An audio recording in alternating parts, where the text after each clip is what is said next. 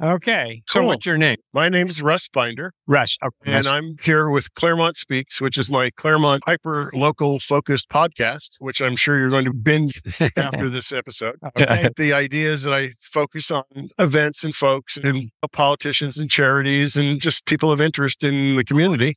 And you guys were standing around with possibly the cutest dog. So I figured, let's pick on you and see what your experience is like. My name's John. Hi, John. John Moore. We have been running this race, I think, since it began 15 years ago. Really? And we all do it. You were in number one. I think we probably did it. Yeah. We were just chatting about that earlier, but we're pretty ancient now. Some of us. Kurt, this is, you probably know this, Russ, but this is one of two races in Claremont that run essentially through the colleges and the town, and they mirror one another. This one is backwards to the 4th of July race that runs from Memorial Park in the middle of the Right. town. Ends up there, right? Yeah, and then this one starts down here at the train station and replicates the same route backwards. This one's more fun because we get to come downhill At the end of the race. at the end of the race. So Right. that's There's nothing like a hill at the end of the race to make you go, I could use a water. Give me a place to sit down. Oh, yeah. Exactly. So how did you do today? Oh, I walked it today. In the Okay. old days, we used to run, and yeah, I think I've placed first several times when I was younger. Nice. Nowadays, not. That's very cool. It was a long time ago. It was when you were very young. You were not doing podcasts at that time. Well, but now Kurt was. Kurt- Hi. Kurt won his age group last year, and he came in second this year. So why don't you interview You him? came in second? Yeah.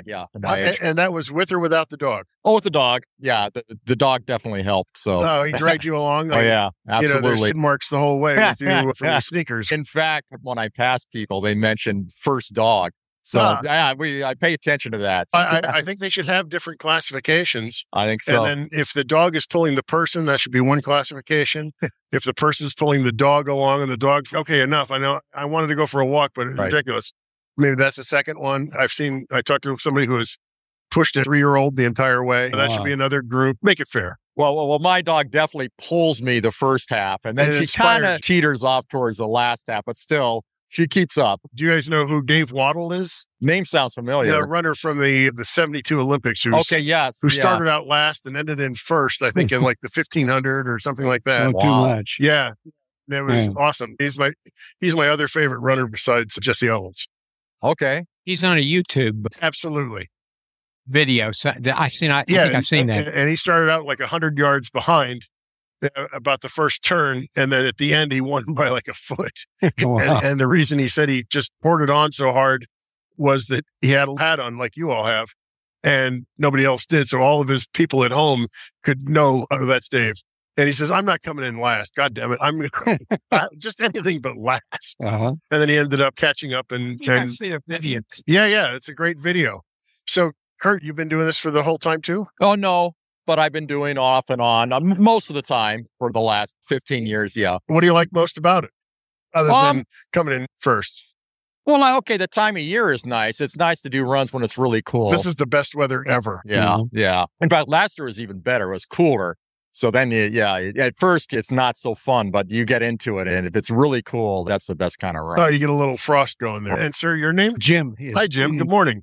Good morning. You're going to be a Claremont Speaks listener after this, I hope. Yes.